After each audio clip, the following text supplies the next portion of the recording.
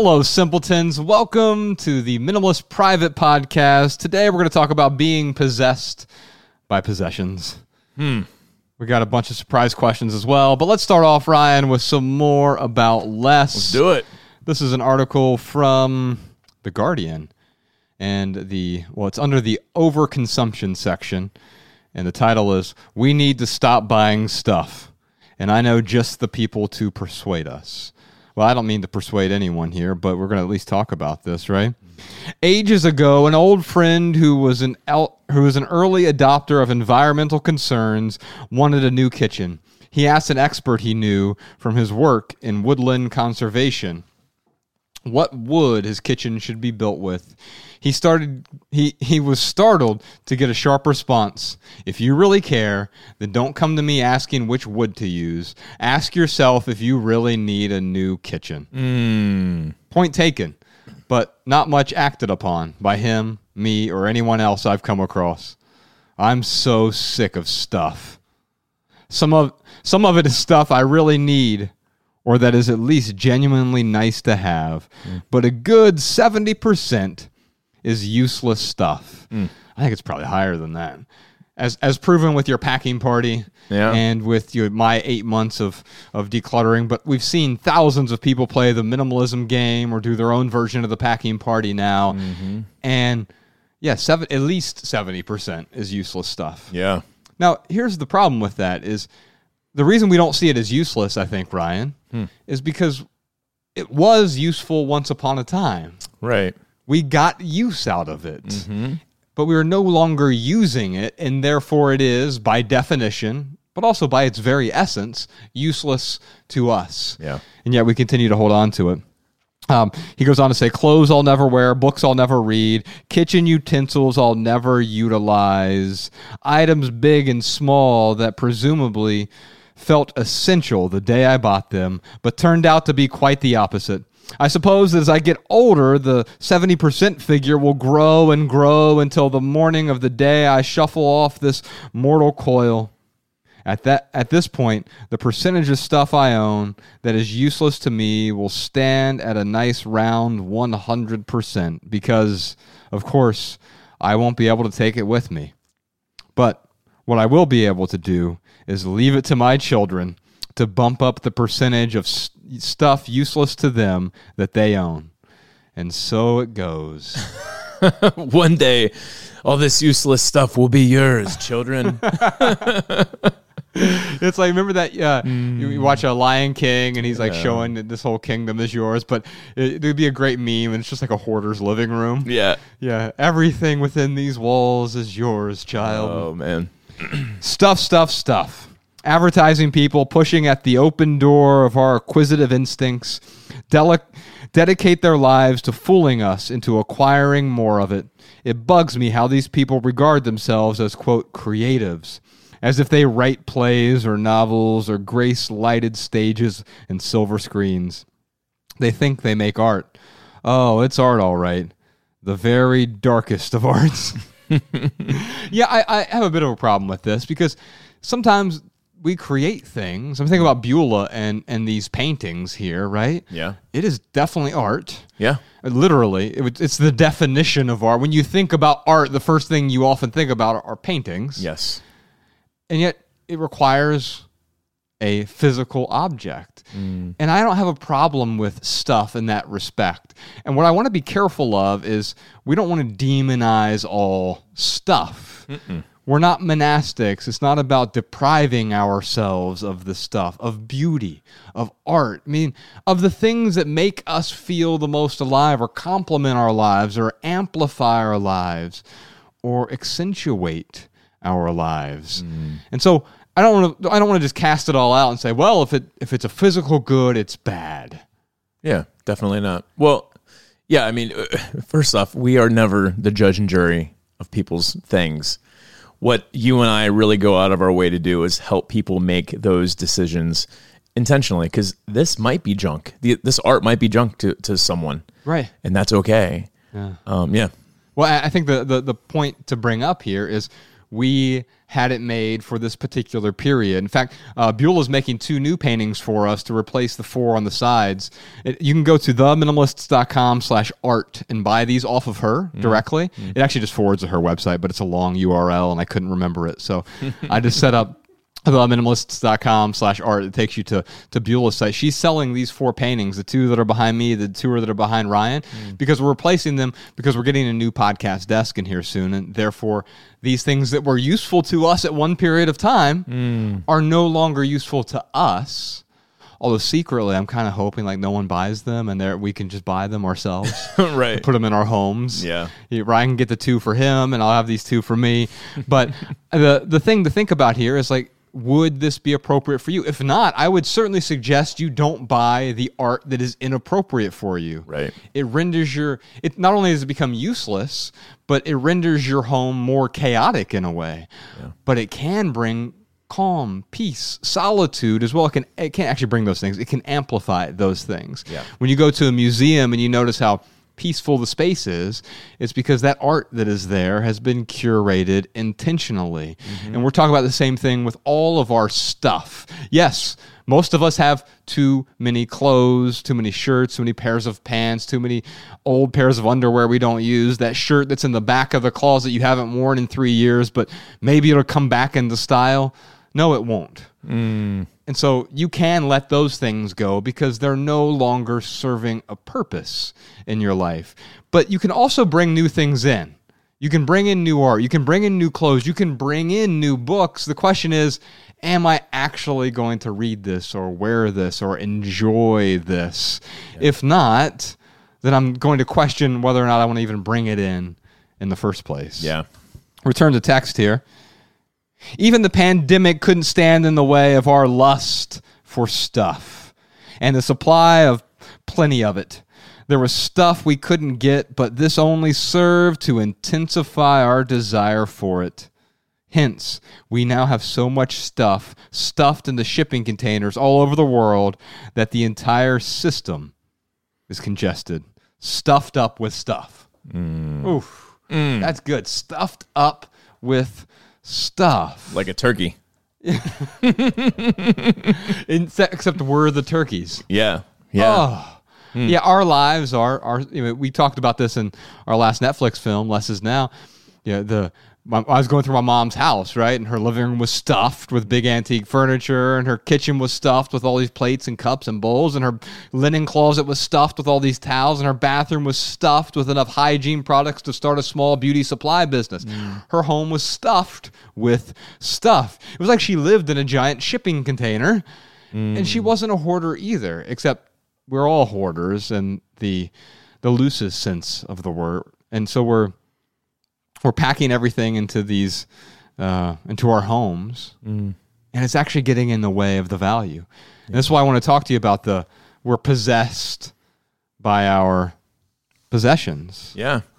And so we'll put a link to this Guardian article. I think it's a really, really solid one, and they talk about some potential solutions here as well. And so you can get into the meat of that. It's relatively short. It's only, I printed it out. It's about 3 pages long. We just got through a page there. But, Ryan. Josh. Luxury items. What about them? Expensive pain. We spend a lot of money. We as humanity. Right. Also, you and I in the past have certainly spent a lot of money. Absolutely. And it becomes these things that are objects that really, we're so unhappy with. Why did I waste my money on that expensive watch, that expensive bedding, that shirt I don't wear anymore? Why did I spend so much money? It's painful in a way, psychologically painful. And we have all these emotions tied in. Now I can't let it go either, which increases that expensive emotional and psychological pain. And so I want to talk to you today, Ryan. I had our patrons make a list of things that they might buy if they had unlimited money. What are some of the luxury goods? Now, Sarita said, I purchased a Louis Vuitton bag 4 years ago and regretted it as soon as I walked out of the store. I bought it because that's what everyone had. I knew I didn't have the money to buy it. I stupidly charged it to a credit card. But keeping up with the Joneses or the Kardashians was my priority. I only used it for a year and then hid it in a closet. Oh. Instead of getting rid of it, I justified keeping it by telling myself I paid a lot for it, and so I'll probably use it someday. Yeah, the lies we tell ourselves to hold on to things. It's interesting. I came across this video. I sent it to Jordan because I know he's like getting into watches lately. And this veteran, he was they were at the Antique Roadshow, and he was getting an appraisal on his watch. And he's telling the story of this watch that he has. Right. And it was a Rolex. And he was like, yeah, I bought this back in 1974. And he's like, I was a scuba diver. And I knew that Rolex has made really good scuba diving watches. So, I went out on my way. I spent, whatever he had in savings to buy this Rolex. And then once he had it, he was like, oh man, I can't take this scuba diving. I'm going to ruin it with all the salt water. Like he just couldn't bring himself to do it. Wow. So he took his watch and he put it in a safe deposit box. It just left it in there for years and years and years and years. Now, the ending of this story, this is what gets most people. He is getting his watch appraised, and it appraises for like $750,000. Wow. That he spent $700 or $400 on this watch back in 1974. And that story the ending is an exception to the rule. For sure. But the common story is we buy something and then we just hold on to it because we spent a lot of money for it. We're too afraid to like tarnish it, especially if it's a luxury item. So we don't even get a chance to enjoy the watch. Mm-hmm.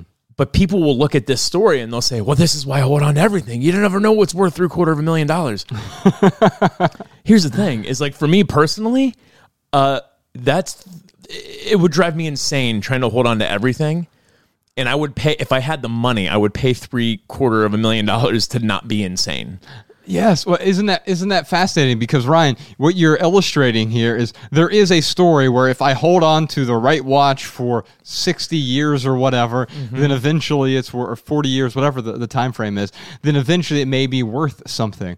And that's a 1 in a million story. Yes. But the 999,999 stories of the opposite. Yes. Almost always what happens. I hold on to this. Well, let's go back to Sarita here, the Louis Vuitton bag. It's not that that's going to be worth nothing, but it has depreciated significantly, I bet. Oh, yeah. And, just like most bags or clothing, these things depreciate as soon as you walk out of the store with it. Yeah. Now, she even said, I regretted it as soon as I walked out of the store. Why do you think that is? Let's speculate on this for a moment. Oh, I think there was a financial cost that she knew that probably wasn't the responsible thing to do.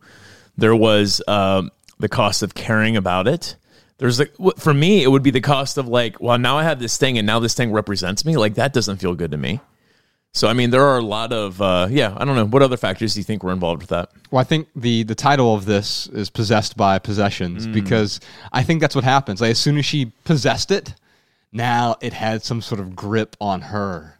Oh, yeah. Now, here's the irony of that. It actually had a strong grip on her beforehand. That desire to pursue it, I must own it, right? There's a certain toxicity there, right? In fact, I would call it a toxic clinging to possessiveness.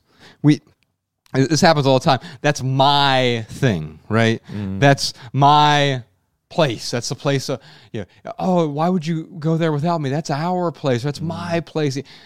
My spouse. Now, it's not that I'm against owning things or being in a relationship, but when we must possess them, otherwise we're going to be discontent. Well, we're going to be discontent either way. Yeah. Because there's always that fear that person's going to leave or that thing's going to break. I can't wear it in the salt water because, oh my gosh, it's going to be ruined.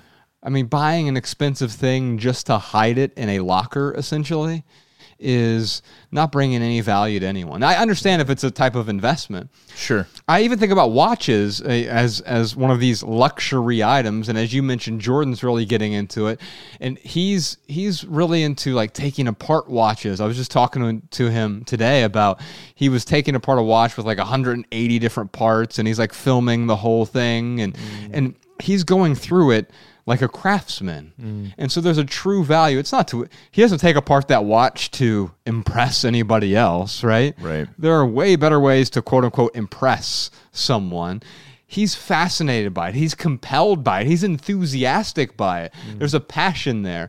And so for someone like Jordan, if he had the money to buy one of these, $2,000, $3,000, $5,000 Rolexes, it would probably make sense because it's something that he's really passionate about. Yeah. We had one person who wrote in, I didn't write it on my notes, so I don't remember their name, but it was a patron who said, I'd buy one of these, what's it called, Piaget? Is that the name of the brand? Maybe? Yeah. I'm really bad with the names. Yeah, so Piaget, I think, is this high-end. In fact, I was looking it up when I was doing the prep for this, and they make a lot of six-figure kind of watches, right? Wow. And so this person said they would buy that. Instead, they have like a $66 Casio watch that they actually really enjoy. And so I wanted to give you some examples of some potential luxury items that our patrons might purchase. Rebecca said she would purchase an Ames lounger. See, that's fascinating because I own an Ames lounger, and I don't know that I would call it a luxury item. But it's weird. I sit in it every day, and it's nice. It's high end. It's high quality. And I read in it every single day. But I don't know that I would. I mean, maybe it is a luxury item. I'm not sure, but yeah, I really enjoy owning it. Yeah. I don't own anything else on this list, though. Catherine says a Tesla Model X. Susan says a private jet. Faith, I wanted to put these two right next to each other. Faith says central air conditioning. Yeah. Wow. And it's funny because we don't look at central air conditioning as a luxury because it's so available to us. Right. But man, there are places in this country, Arizona, the population didn't really start to skyrocket until air conditioning was invented. Yeah, Houston's definitely that way as well. Yeah. Especially because of the humidity. Yeah. And so it is a type of luxury. I would consider it a luxury. It's a nicety that we all have. I, sadly, look at it as a necessity now. Yeah. When we lived in Montana, we didn't have air conditioning. Remember that summer? Yeah. What was that, 2013? And there were quite a few days that got like over 110 degrees. Oh, yeah. I have a picture of Colin, who we lived with at the time. He just had underwear on. He was shirtless, and he's holding up the freezer. And he just has his head in the freezer. Yeah. Because it was so freaking hot, right? Yeah, it was super hot for sure. And I do remember thinking, like, why? I'm never going to live in another place without AC. And but I probably overuse it, and so it's become one of those things where now I'm just so accustomed to it that I won't say that I take it for granted, but I think it's easy to take for granted.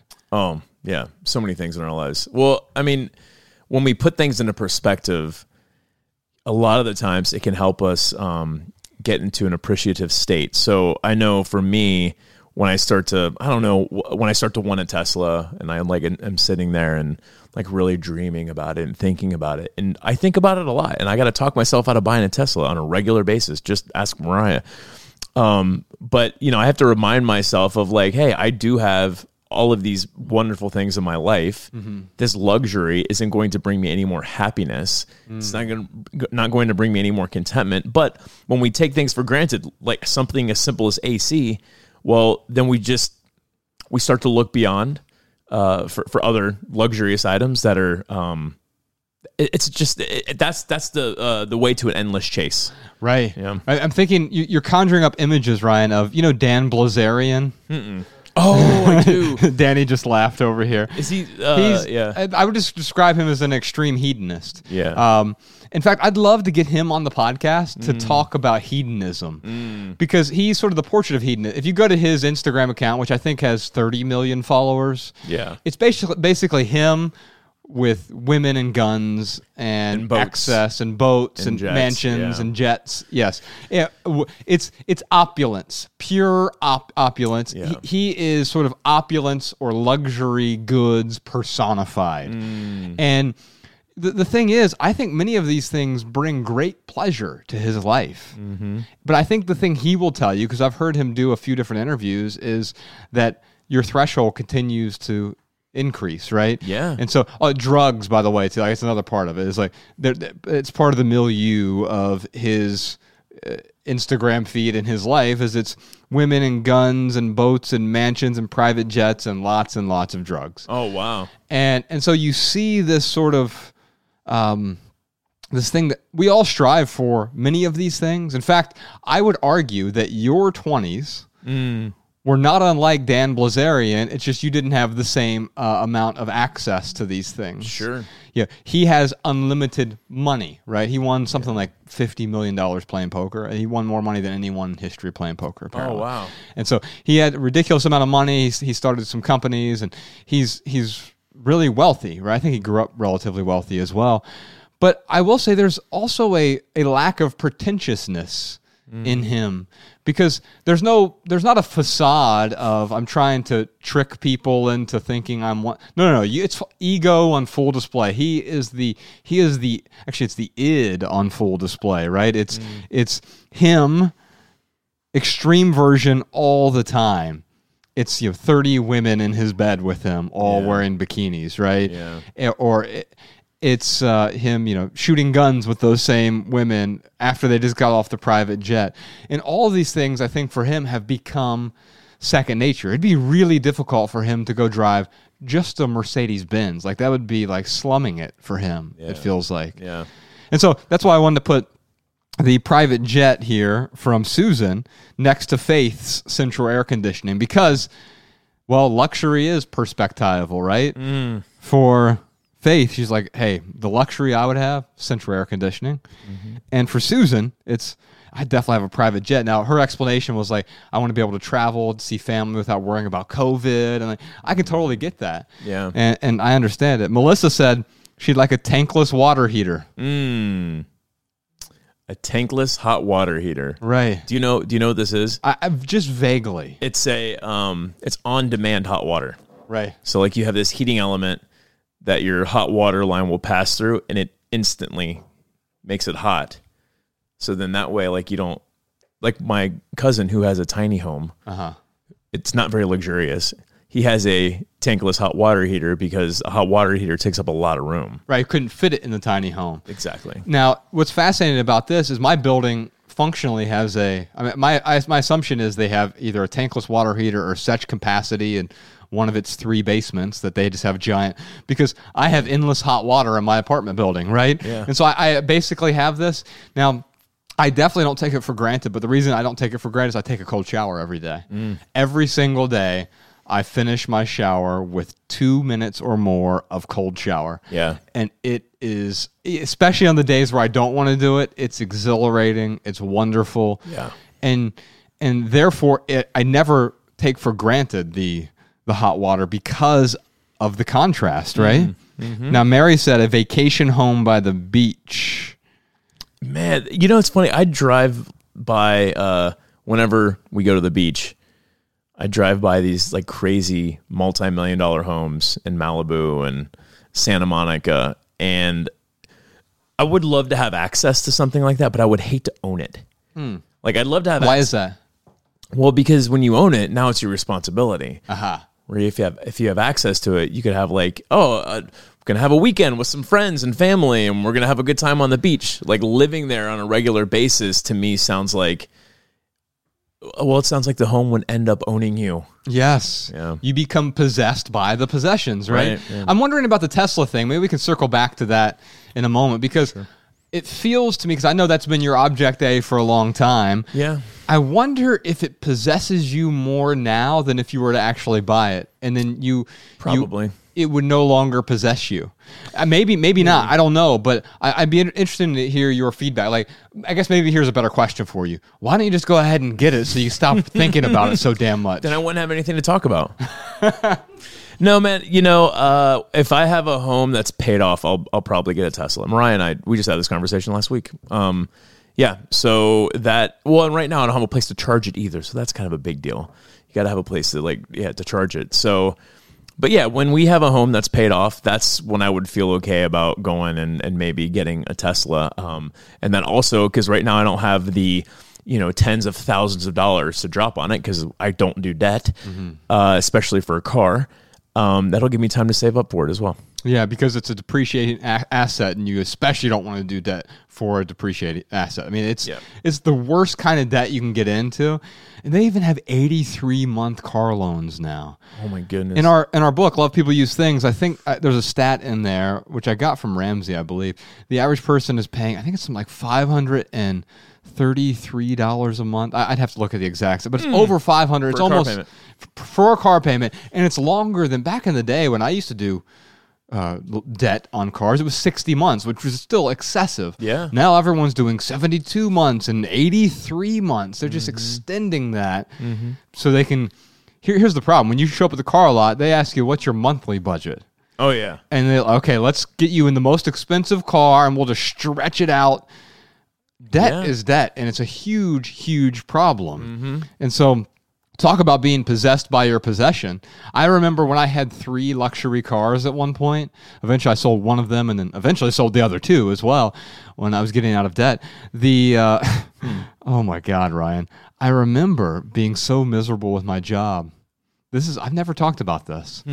I was in my Land Rover, and I was driving to work. I managed a store in Cincinnati at the Northgate Mall. And I was driving there, and this thing was a gas hog. I think it got like 11 miles per gallon or something. Good grief. And so I'm driving there, and I'm just burdened by the car payment, by my other car payments, by my house payment, all the debt payments. And I'm like, oh, this car's already upside down. I've only had it for 3 months, and it's worth like, whatever, $10,000 less than what I paid for it, right? I thought about, what if I just drive it off the road right now and total it? Will I be okay? My goodness, yeah. Talk about I got that gap insurance. It'll pay for the... I had gap insurance. Yeah. Absolutely. Wow. And so, which is another upsell, and I went into debt to have gap insurance, right? It's all absurd. And so the reason that I don't want to go into debt is the same reason I don't want excess stuff, because I do not want to be possessed by my possessions. Yeah. And so I think that, there was one or two other things that came up. Someone mentioned the luxury item they would buy would be a hot tub, and I didn't write this one down. But what's fascinating about it is because she said, I'm achy or sore all the time. It just feels so luxurious to be able to get into a hot tub every night. And for me, my apartment complex has a hot tub. I never get into it unless Ella wants to get into it, right? Yeah. And so what's fascinating is that, and I get it would totally be a luxury for her. Me, I would not own one. However, I would totally own a cold plunge if I had my own house. And so let's talk about some of the things that would be luxury items that you or I might own. We obviously know about your Tesla. Yes, Tesla truck. There you go. I love how ugly it is. I'd get a Tesla jet. It's Come on, if I had unlimited money, I could buy one. Patent pending. They are coming up with electric jets. They're trying to come up with electric jets. Anyway, Tesla truck. I'll tell you something that Mariah and I talk about a lot is building our own house. And it's not about the home. It's like the house, I really could care less what the house looks like. But I really want a self-care area on the property somewhere. So it includes a cold plunge. It would include a sauna. Probably wouldn't do a hot tub because I have had access to hot tubs before and I don't use them a lot. Right. But like the sauna and the cold plunge, I would totally do that. I wouldn't even have a pool. Like it would literally just be cold plunge and sauna. And here's the beautiful thing is like those things are accessible. Right. Like you can get saunas relatively cheap. You can get cold plunges relatively cheap. So those are something that I'll be able to get anyways without endless money. Yeah, and I don't even know that I would call them necessarily luxury items. Maybe there's a luxury version of each one of those things, but I know people who have a sauna, our friend Chris Kelly, in his closet. Yeah. Like he just took a tiny little closet and turned it into a sauna with the correct heating elements or whatever. Yeah. You see it, you're definitely not like, oh, look at this luxury. No. It's highly functional, right? Same thing with a cold plunge. You can have a hole in the ground, basically, that has some sort of filtration in it that you could do on your own. You can build it on your own for next to nothing if you know how to use your hands. And so I look at that as something I'd really like to have, but whether or not it's a luxury item, it's in that little gray area there. Yeah. Now, Going back to the definition of luxury, what was it? It was excess wealth, comfort. and comfort. Yeah. So Cold plunge makes you really uncomfortable. it does. It does. And yeah, it doesn't take wealth to get, because you could technically get like a horse trough and put a bunch of ice in there with water. There's your cold plunge. I do it all the time at home. Yeah. So what I'll do is I'll go buy 70 pounds of ice, and I put it in my bathtub, which is, I'm tall and I have a relatively small bathtub, so it's like kind of hard to get in there. But 70 pounds of ice, and just put cold water plus the ice, and now I have a cold plunge, and Yeah. it's really freaking cold. Y'all familiar with cold plunges? Ever tried one? They're awesome. Yeah. Yeah. And so, I mean, I take the cold shower every day because I don't have access to the cold plunge. Now, if there was a cold plunge in my building, I would use it every day. Yeah. There is a sauna in my building, and I use that all the time. There's a swimming pool at our apartment complex, and Ella uses that all the time. I have no use for a swimming pool whatsoever unless Ella wants to play in it. Yeah. And so I think what is important to understand here is there are a lot of luxury items you could purchase. You could put a swimming pool in your backyard that you never use, but what the neighbors think about me is wonderful, right? You could have the really fancy car that you barely ever drive, and now you've got all these car payments associated with it. So what? Now, for me, several of the things that you mentioned certainly stood out to me. You know, I'm actually with Susan here. If money was not an object, I could see having a private jet if it was an electric private jet. I can't justify putting that much CO2 into the atmosphere, right? Yeah. But on a private jet. But that's mainly my extreme introversion. I would just rent a private jet. I wouldn't own it. Right. Well, you're illustrating something else. We would just fly private. Well, so you're talking about access versus ownership, right? Yeah. And one of the reasons that the sauna and the pool at my apartment complex don't possess me is because I don't possess them. Yeah. I don't own those things. I don't have to maintain them. I don't have to worry about them. I don't have to fix them.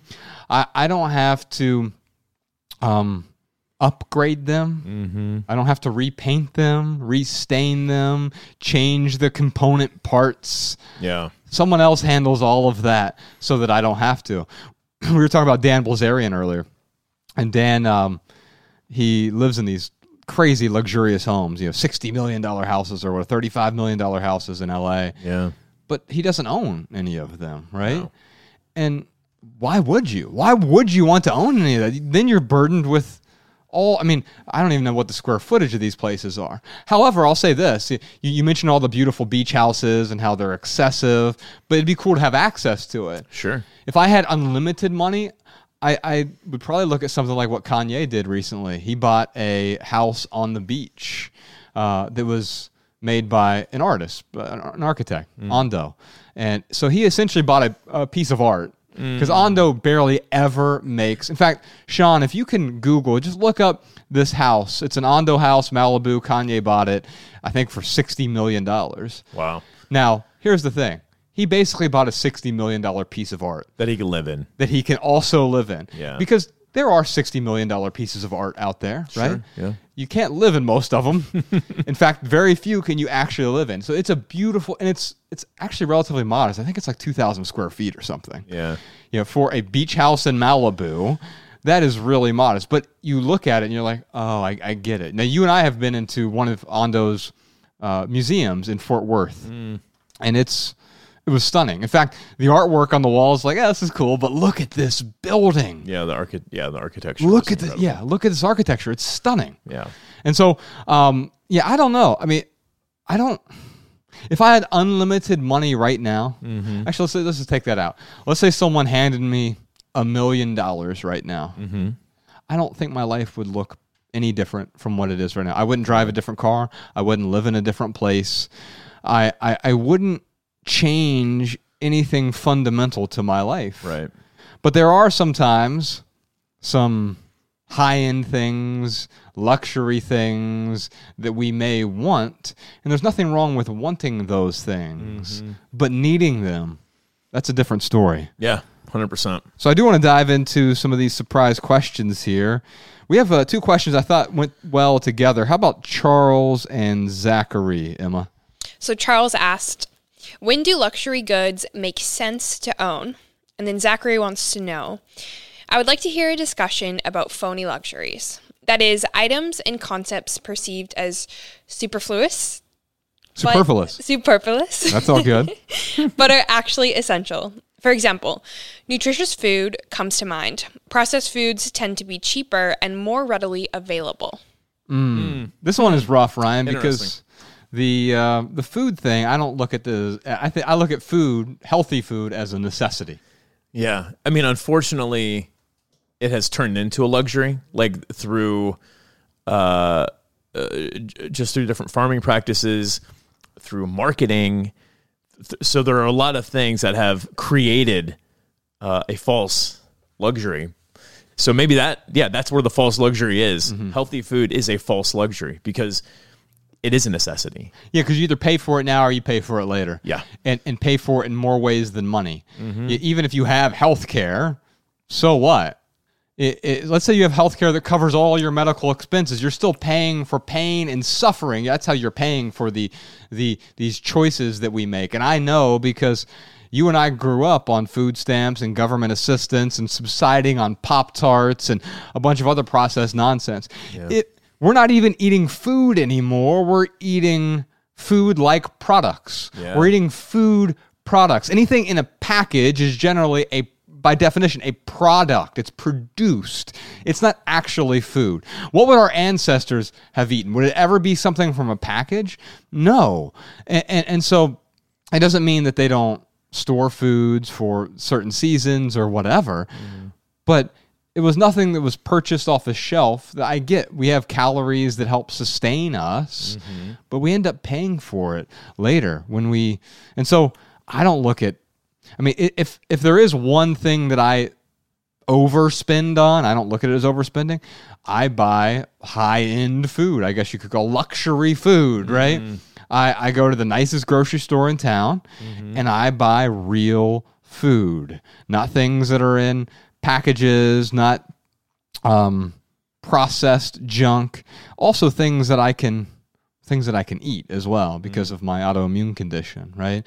And so I have a really limited, attenuated section of things that I can eat to sustain myself, but also to nourish myself. And in fact, nourishment is probably the best analogy here, right? We buy a lot of things that are empty calories. The Louis Vuitton bag is empty calories. Sure. And there's nothing wrong with having a piece of candy or a processed food every now and then. But if our primary diet is processed junk, well, then we become processed junk in the process. Yeah. So, I mean, the question, when do luxury goods make sense to own? Charles, the question is like, what is it costing you?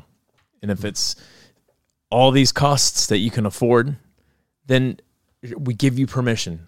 Yeah. We're not saying don't buy a Louis Vuitton bag. Right. We're not saying don't buy a Tesla. The question is what are you giving up for that luxury good? And if you're giving up more than what you're willing to give, then that's when it doesn't make any sense. Yeah. It's thinking about the true cost, right? Not just the price tag, but that burden. As soon as Sarita walked out of the store, she felt burdened by that Louis Vuitton bag. She had to go into debt. Yeah. She put it on a credit card. What a metaphor. The baggage is weighing you down, literally, in this case. Yeah. I mean, and if that bag costs, call it $1,000, and those credit card rates are 15%, I mean, that's $150 a month. I mean, on $1,000. I mean, it's a year, but yes. Yeah. A year. Yeah. Thanks. But yeah, I mean, it's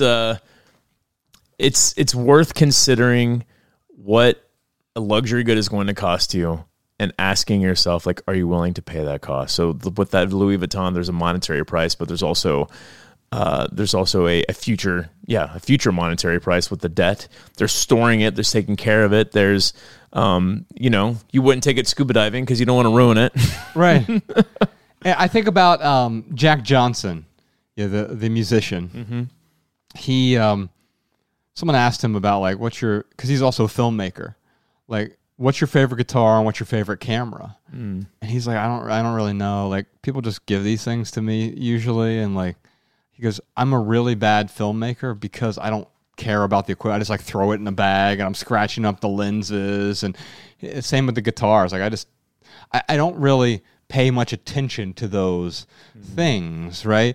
Because I'm not very concerned. I really enjoy the filmmaking. I enjoy the making of music, and these things are just instruments for me, but they're not objects that I fetishize. And so the Louis Vuitton bag, what if you really do use it and you beat the hell out of it, and that's, you know, something, and maybe it's really durable, or the Rolex watch, and that thing's getting all dinged up because you're scuba diving or whatever you're doing with it.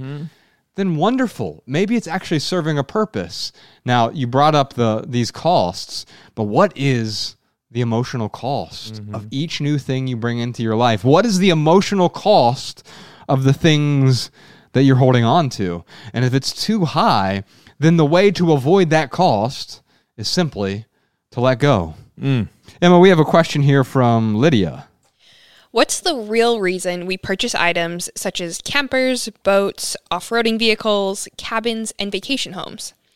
Is it because we hope to create memories with people through these objects? So she sort of answered her own question here. I think that's half of it, don't you, Ryan? Sure. I think maybe the most charitable thing is, I hope to create memories with my vacation home, or even just experiences. I rarely ever hope to create memories. I don't find memories very useful, but I find the experiences to be wildly useful, and the memories are sort of like a byproduct of that, right? Yeah. Now, the experience of any of these things, an off-roading vehicle, you've gone off-roading, almost killed yourself several times, and you have an amazing experience with that, right? Yeah. However, some of these things, like a vacation home, for example, can also be a wonderful experience, or it can be, look at me. Look what I own. Aren't you impressed, Ryan? Yeah, I mean, when it comes to a vacation home, I know people who have vacation homes that use them on a regular basis. It makes me think about an ex-girlfriend of mine. They had a family vacation home on the lake. It was literally a garage that they purchased, and then themselves, like, they remodeled it to be 3 bedrooms, 1 bathroom. It was probably 700 square feet. I mean, it was so tiny. Right. But they went down there in the summertime. They go down there every other week. Something like that. Yeah, it makes sense. They are creating memories. They're going to the lake. They're having a good time. They're wakeboarding. They're boating. They're swimming. They're whatever it is. But if you're buying a vacation home to use it once or twice a year, like, that's where it's like, you might just want to rent something out. Go get a timeshare. Yeah. And it's funny because timeshares have such a bad rap, but it actually makes sense. Well, they have a bad rap for a good reason. Well, yeah. They're a huge waste of money, and they're overinflated. And Yes, yeah. There are whole companies that are dedicated to getting people out of their timeshares.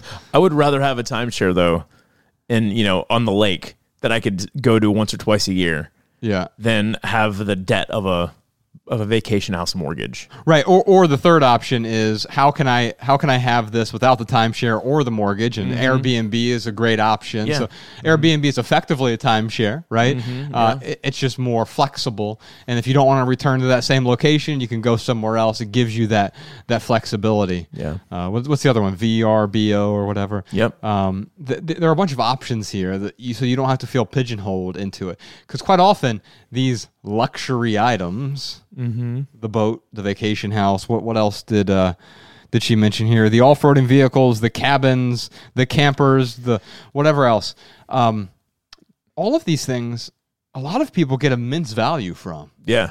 But some people get dragged by their boat, and not in a fun way. Well, they make these aspirational purchases. Like, we're going to create the memories, and we need this to create the memories. And I think that's where we fool ourselves. You don't need a vacation house to create meaningful vacation memories. Oh, yeah. You don't need a vacation home in order to vacation. Yeah. Tweet that podcast, Sean. Now, the other side of that is also like, I want to be the type of person who goes boating. But I know, like, I get seasick. It'd be the dumbest thing, but I want to be that kind of person. Well, why do I want to be that person? Well, it's something that I've coined as mimetic meaning. Some people find meaning in boating and exploration like that. And all of a sudden, I feel as though because they find meaning in that, I'm supposed to as well. So I'm the type of person who needs to own a boat now, or I aspire to be that type of person. I'll never be that kind of person, and it's okay understanding it. In fact, as soon as you understand it, the allure of the boat fades immediately. Yeah. Man, you seem like a very nautical person to me, Josh. Brenda has a question for us, Emma. Do luxury brands have better business practices than fast fashion?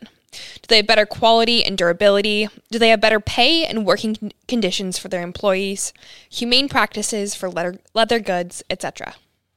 Yes and no. That's exactly what I was going to say. Just because you pay, out the wazoo for a watch doesn't mean that that's a great company to support. Right. I mean, this is where minimalism takes to work. Like, you gotta, if you want to purchase things intentionally, you've got to do the research. Don't just look at the price tag and, well, it's because it's a high price. That means I'm doing good. Yes and no. Right. Price often correlates with the quality. Often. Like if you were to plot every single item that is for sale, the different goods, you'll see sort of probably a bell curve. Where I've talked about recently, like I've been buying my shirts from Los Angeles Apparel because they pay their workers fairly and set up these conditions, but also because the goods themselves are high quality. Now, I certainly wouldn't call these luxury goods. They're relatively inexpensive, cheaper than going down to Melrose Avenue and shopping at Vince or one of these really high-end Theory, one of these stores. And by the way, those shirts are often made in Bangladesh or China or somewhere else.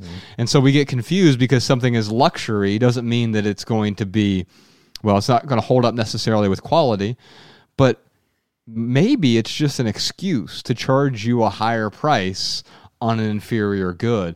How do they do that? By marketing it as a luxury good, but not actually incorporating the quality into those items. I'm sure you've worn a brand in the past where you're like, this brand is amazing, and it's all of a sudden the quality diminishes. Oh, yeah. When you were talking about being the type of person that drives a boat, it made me think of Nautica. And how, like, I used to wear it I didn't even know what it was. I just knew that, it was the in vogue thing to wear. Right. Is it still popular? I think it came back for about 3 months. Okay. But I did notice, the kind of the quality diminish a little bit over the years of wearing it. I mean, it wasn't like it's not like my shirts were falling apart, but they started fitting weird. It wasn't the same product that I bought years before. Yeah, I noticed the same thing. What will happen is they'll often cut corners in order to increase the bottom line. So the thing that made them popular was their quality or their fit. But then they're like, let's just make a few little tweaks here. If we go to this factory, it's going to cost us half as much. I don't think people are going to notice. They have brand loyalty. In fact, that's the danger of brand loyalty. Being loyal to a brand means you're going to continue to consume it and support it, even when its quality is reduced. Even when it becomes inferior, you still hold on to it. Brand loyalty is simply a type of clinging. And so we don't want to be loyal to a brand. No. If we get value from something, that's wonderful. But being loyal means I'm unable to let it go. We have a question here from Todd.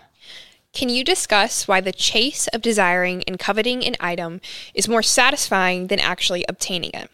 Even if, intellectually, I understand that I'm complete and no item will complete me, why does the desire remain? Object A, baby. That's right. I mean, it's like the beautiful and the evil thing about being a human is that we always want more. We always want better. We always want improvement. So there's something that we've evolved with always wanting bigger and better, or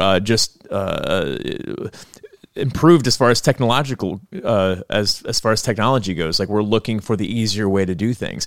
Now, literally, our body is constantly looking for the easiest way to do things to reserve as many calories as possible. But I think that desire, it carries over into a lot of areas in our life. But I'll tell you, the reason why the thought of owning it is more exciting than owning it is because you're looking at that purchase with rose-colored glasses. It's just like going back to the Tesla thing with me. which I don't think I talk about nearly enough on this podcast. He's actually starting a separate Patreon-only podcast Right. It's for Tesla enthusiasts. Right, exactly. But He yeah, and it's like- Jordan's going to talk about watches, and Ryan will talk about Teslas. Yeah. They're going to take them apart. but I look at it with like, yeah, right. I would like blow myself up taking apart a Tesla. That's the great hope.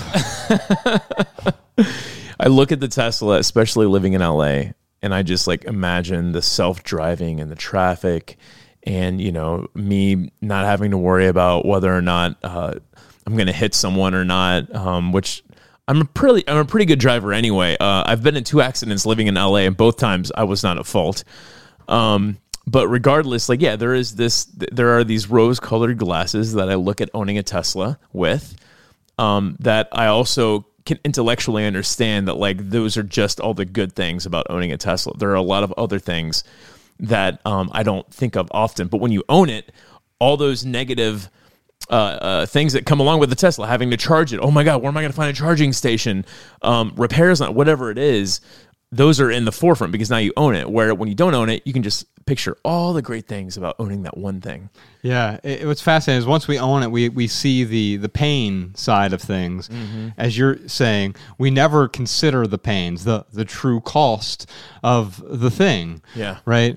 I do remember when you got into an accident with your garage recently? Oh, yeah. Oh, my goodness. Yeah. Mariah said it sounded like an explosion. Oh, yeah. Yeah, there's like storage unit cabinets. In your apartment building. Yeah, like in the parking lot. And I was backing into a parking space, and I was like focusing on something else and forgot about the storage box. And yeah, it totally like popped my mirror. It's funny because when I went to replace the not mirror, my back windshield, The whole back windshield. shattered. And when I went to go replace it, the first thing the guy asked was, he's like, was it because of a storage unit? And I'm like, oh, this is not the first time it's happened. He's like, no. He's Happens like, all the time. yeah. To get back to the question here from Todd, there's a key word to pick out here. Ryan even mentioned it here. He says, even if intellectually I understand that I am complete and no item will complete me, why does the desire remain? Because desire is never intellectual. You don't have an intellectual desire for these items. Yeah. You have an emotional, visceral desire for these things. By the way, that is also mimetic. It's created by all the people and the culture around you. Go to the Hadza in Tanzania. Tell me how much they want a private jet or a Tesla or air conditioning. They'd look at you like you were insane. Why would you need an air conditioner? We don't even have houses, right? Right. And so when you look at them, you realize, oh, all of these desires that we have is because we see other people who also have those desires or have those things, and we think they still desire the things that they have. However, quite often the things that you obtain, the things that you possess, as soon as they start possessing you, you no longer have the desire to retain them. You have the desire to cling to them because the fear of letting go. And as soon as we're clinging to the thing, it becomes virtually impossible to enjoy it. I only know 2 people with Teslas, McManus Yeah. and Zook. Lewis Howes has one. Oh, well, I don't really know him. Okay. I've never hung out with him. He did an event with us. He did. He drove his Tesla down there. Yes, he did. Okay, we can include Lewis House in this because my point is these people that I know with Teslas, they're not any better of a person because of it. That's right. And yeah, me buying a Tesla isn't going to make me Lewis House either. Although if it did, I totally would. You just want to be 6'5". That's right, and handsome. Yeah, extremely handsome. right. So I think the thing you just brought up the whole point of this whole episode, Ryan. Buying the luxury good does not make you a better person. Buying the luxury good in certain very narrow circumstances may slightly improve your life in some ways, but quite often improvement is the problem. Thinking we need to improve our lives. If I just do X, Y, and Z, I'll be better, I'll be happier, I'll be improved, I'll be more complete, I'll be the best version of me. Usually that happens not from improving or adding on or buying something, but by subtracting, by getting rid of the excess that is covering up your true nature in the first place. Yeah. It makes me think, I was listening to that Philosophize This podcast. I cannot remember the philosopher that he was talking about, but he was talking about love and what is love, and how do different philosophies describe love. And one of them, he was talking about how it's impossible to love externally if you don't love yourself first. It's impossible to to really express and to feel that true love for other people if you don't have it for yourself. Then yeah, you're not able to express it. And the thing is with these physical items, if we don't love ourselves, a Tesla isn't going to make me love myself more. Oof. A Rolex watch isn't going to make me love myself more. And we often think, well, if I have that Tesla or if I have that Rolex, then other people will give me the validation that I need. But if you don't have the validation yourself, when you look in the mirror, it doesn't matter what you have. There is no external validation that can fill in for that internal validation. Amen. So I think the when we're talking about love, you often hear me say to love someone is to see them for who they are without trying to change them. So what does it mean to love oneself? Well, quite often, what are we trying to do? Self-improve, self-help. I need to improve myself. I need to better myself. Well, that means you don't love yourself. Here's the irony of that. As soon as you, as Ryan just pointed out, as soon as you love yourself truly, meaning accepting yourself for who you are, you can transform, not through doing, but through a particular understanding. You've already understood that a Tesla isn't going to make you a better version of you. It's also not going to make you a better person. Now, you can have it, and it might add some convenience to your life. Nothing wrong with that, right? It may even be a luxury for you.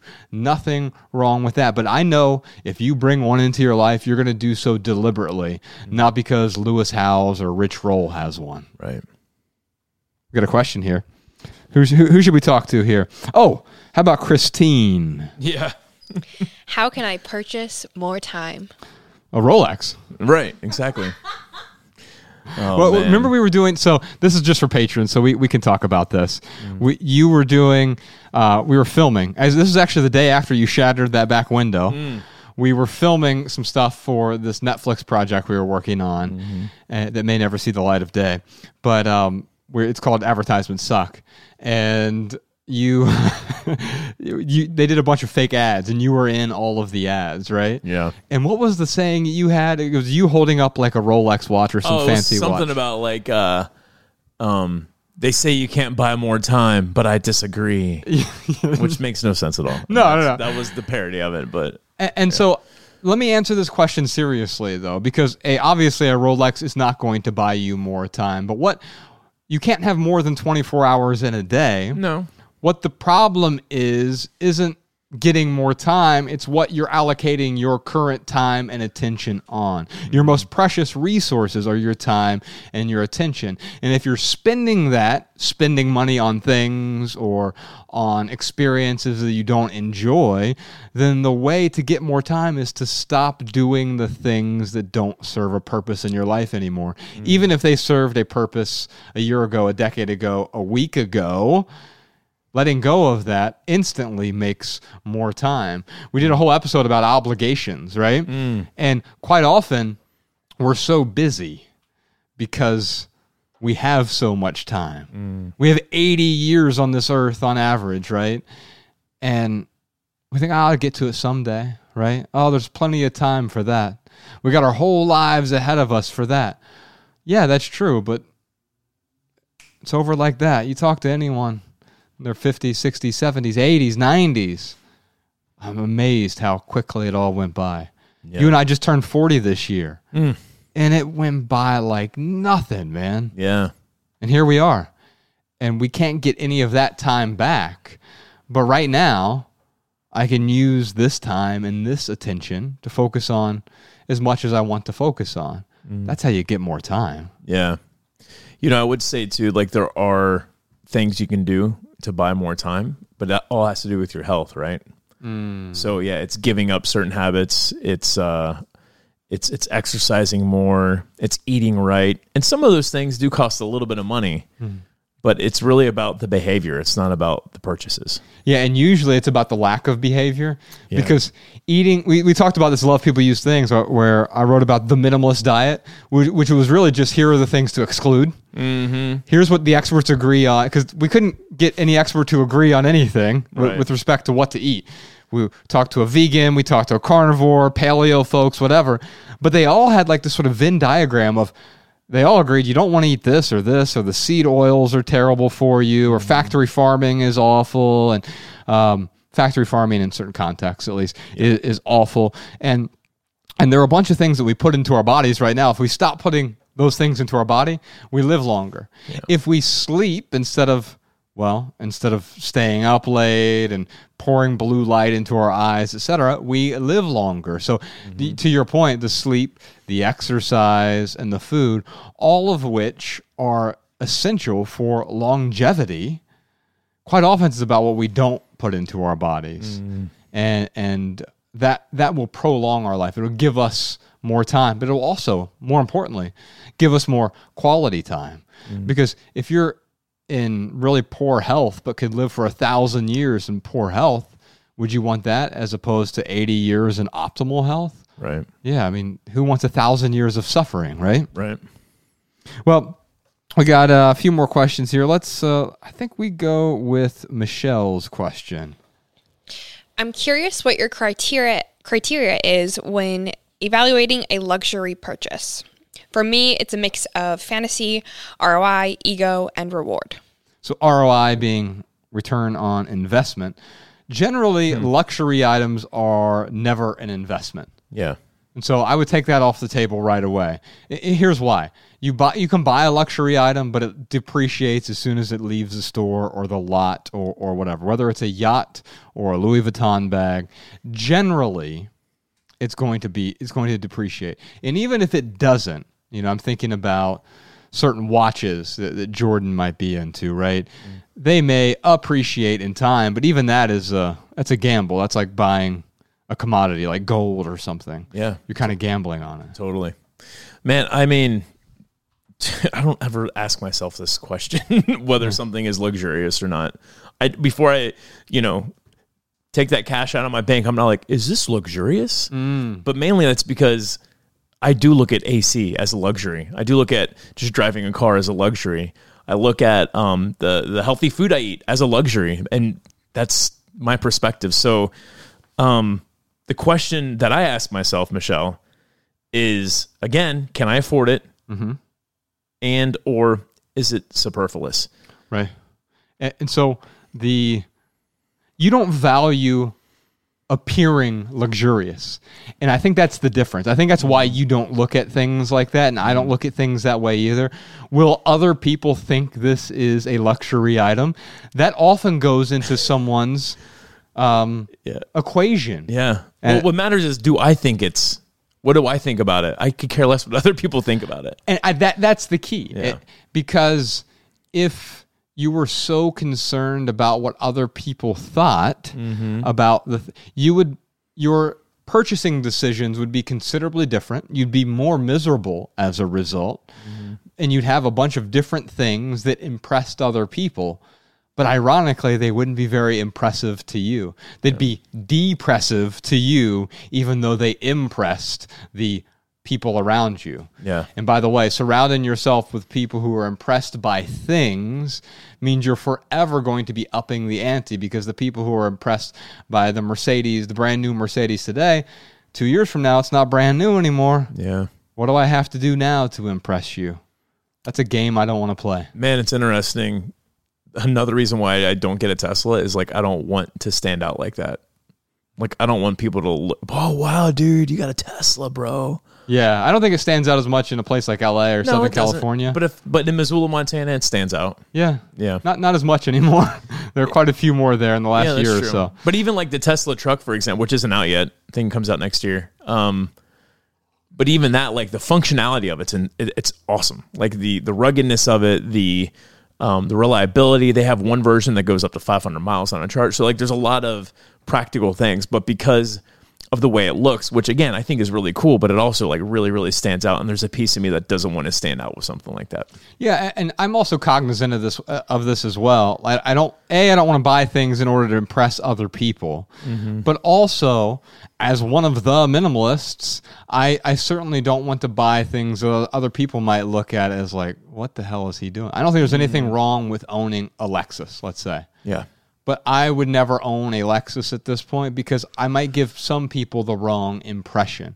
Here's what I'm recommending. Here's what I think you should do. Here's what a minimalist does. They buy the nicest car because they don't spend money on all this other stuff, so they spend money on luxury items, right? And I think, unfortunately, in fact, when we see minimalism in advertising or whatever, it's usually a successful person in a luxurious car or luxurious setting that is really high-end or expensive. And that confuses people because then they begin to mistake minimalism with a different type of consumerism in a way. Yeah. Well, the world will commodify anything it can. Yes. Yeah, and we're really, really good at it. Let's do one more question here. How about we do James's question? In determining wants from needs, what are the processes you use for navigating whether a want will add value to your life versus becoming yet another unnecessary purchase? So, quite often something is... I don't want to look at the lens of necessary, unnecessary, because it's not binary here, right? No. It's trinary. It's if you go back to the no junk rule that we have in the Minimalist Rule Book or in Love People Use Things, you can assess any item that you own or you're thinking about owning. It's either essential, or it's not essential but value adding, or it's junk. We all have the same similar essentials. We all need shelter and clothing and food and transportation, but even those things manifest differently. Malabama rides the bus here sometimes. That's transportation. It's essential, right? If you drive your car here, that's a type of transportation. I often walk here to the studio, and that is even a type of transportation, right? And so the essentials can change based on the individual. The biggest area to focus on here are the non-essentials. These are what I would call wants, but they add some sort of value to your life. Yeah. The junk, we used to call it likes. Like we have the needs, the wants, and the likes. And the junk is like, I think I'd like to have that. That might be nice to have, but we're not really sure. Maybe satellite radio in my car would be nice to... Yeah, but I don't really want it. I definitely don't need it, but I don't have a deep desire for it. It's not going to really enhance my life. And so there's a lot of junk that masquerades as though it's value adding. And those are the things I'm constantly trying to get rid of because they simply get in the way. Yeah. Well, most wants, I think, will probably turn into junk at some point. Yes. But yeah, I mean, it always goes back to that question: can I afford it? What's the real cost? What's the true cost? That's how I decipher any of these purchases. That's right. It never has to do with like, oh, would Josh think this is too luxurious, or would so and so look up to me if I own this, or what would people think of me as a minimalist if I had this? Like, I don't ever ask those questions. It simply comes down to like what. the purchase that I make comes down to like what I value. Yeah. I do as I mentioned earlier, I do sometimes think what example am I setting for other people? Of course, yeah. And so if I came in here just dripping head to toe in Supreme clothes, like what message am I sending here, right? Yeah, but if you were an enthusiast though about Supreme, I don't know how you could be enthusiastic about a brand. but let's say you were, like, I mean, there still is no judgment on that. In fact, let's say I came in here in Supreme and I like went on this whole dissertation about why I was, really, why I really enjoyed the art of what they do. I mean, anything, as long as it's the correct context is, you can still set a good example with that. But I understand what you're saying. If you're doing it just for the status, then yeah, like that's a problem. And there are certain examples that is one for sure. But any of these luxury goods that, in fact, I was talking to this interior designer recently, and she mentioned how like she'll have these clients come in. Her studio is in Beverly Hills, and so like what they do is they help people sort of design their homes and their furniture and their art and curate a beautiful home, right? And she'll have like these women come in with like a $9,000 purse. Yeah, and it's got all the Gucci or Louis Vuitton or whatever, Chanel, I don't know what the brands are, but it has all the logos all over. So you're displaying the fact that you have a $9,000 purse. Not that it's simply a really simple $9,000 purse, but it's, hey, look at this. And she'll show them like a beautiful piece of art, like that vase we have over there, but it's handmade in Germany, and it'll be like $4,000. And quite often these women are like, I could never spend $4,000 on a vase, and she's like, but it's an actual piece of art, right? Yeah. And then so what you're saying is like, I think this vase over here costs us $30, but and I'll sell it to you for $4,000. but it's beautiful, and I think what would be more impressive than the $9,000 purse, if you learned, well, that was $9,000, no one ever mentioned it, right? It's just like, it's a beautiful piece of art that accentuates your space. And so the question then is, who am I doing this for? If you're an actual bag enthusiast, that's one thing, but there are many things that we buy only because of what someone else is going to think about it. And that is, that's a surefire sign that I probably don't need it, but I also probably actually don't even desire it or want it. It's a sign of insecurity too, man. Yes. And it's almost like, what cracks me up is when, people will buy these things and it makes them more secure. It just makes me so sad for them. Like, oh, well, like you need that $9,000 purse to feel secure. Like that's unfortunate. Yeah. Man. Patrons, a few things real quick before we wrap this up. I mentioned Beulah's art. If you're interested, I'm just telling you before we announce it to the public. It may already be gone by the time you check, but if you're interested in it and you think you'll get value from it, theminimalists.com/art, that'll just forward you to her website. I don't know the long URL for that. But you can find all 4 pieces over there, the dimensions. You can either buy all 4 together, and I think she's doing a discount. And she's actually selling these way cheaper than she sells a lot of her art. But you can own a piece of the Minimalist Studio as well. So theminimalists.com/art, you can check that out. You can also check out her other artwork while you are there. And then we did a vote recently on Patreon. We had folks rename some of our tiers. And so we have the 4 different tiers. We're still keeping the true fans and the VIPs up top. But overwhelmingly, it came back. Simpleton. That is what everyone really likes. So everyone who's a patron is also a simpleton. So don't feel left out. Yeah. But that is our most basic support level. And then beyond that, what came in second, Ryan, was intentionalist. Which if we could go back and sort of rename ourselves, I wouldn't. But like if there's a second name that I would pick, it would be the intentionalist. Yeah, maybe. It's pretty lame. He just called 5,000 of you lame. I'm sorry about that. No. It's for us as the minimalist. Like that is, it strikes up. It evokes some type of emotion. Where the intentionalists, it's not nearly as provoking as the minimalist. I think it's a great name for the second tier of our patrons. In fact, minimalist was one of the votes, and not a whole lot of people voted for that. There was a few others on there, declutterers, and I forget what else we put on there. Enoughies was a suggestion from one of the, which I kind of liked, Enoughies. Yeah. Right? And so we've got a bunch of things coming, especially for the intentionalist level and up. We've got a weekly live stream coming to you real soon. We're still working out all the tech details of that. I'm bringing back the Solo Pod, Minimalism Today, early access to event tickets, obviously, anytime we do any tour stuff. We also have 50 quarantine conversations and over 30 biggest failure videos out there.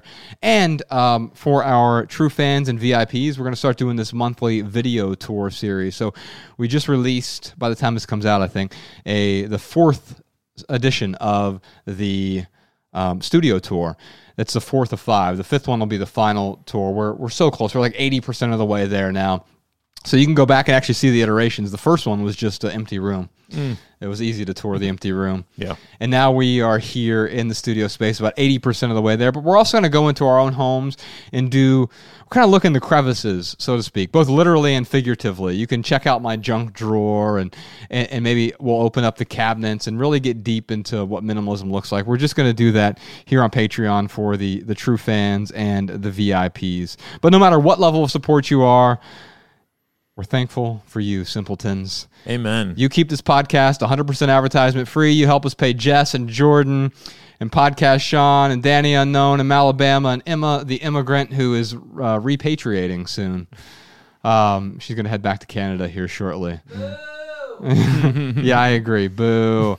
Apparently, it's really difficult to get a work visa here. Thanks, Obama. I don't think he has anything to do with it. Oh. But Emma will still be with us in spirit and virtually, and you'll see a whole lot more of her. She has a podcast you could check out as well. Curious One, right? Yeah, the Curious One. You can find that wherever good podcasts are sold or listened to or whatever.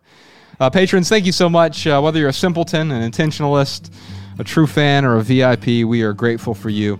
Thank you for supporting us, keeping the lights on, and keeping us fed with luxury foods. All right, y'all. Love people, use things. We'll see you soon. Thanks, y'all.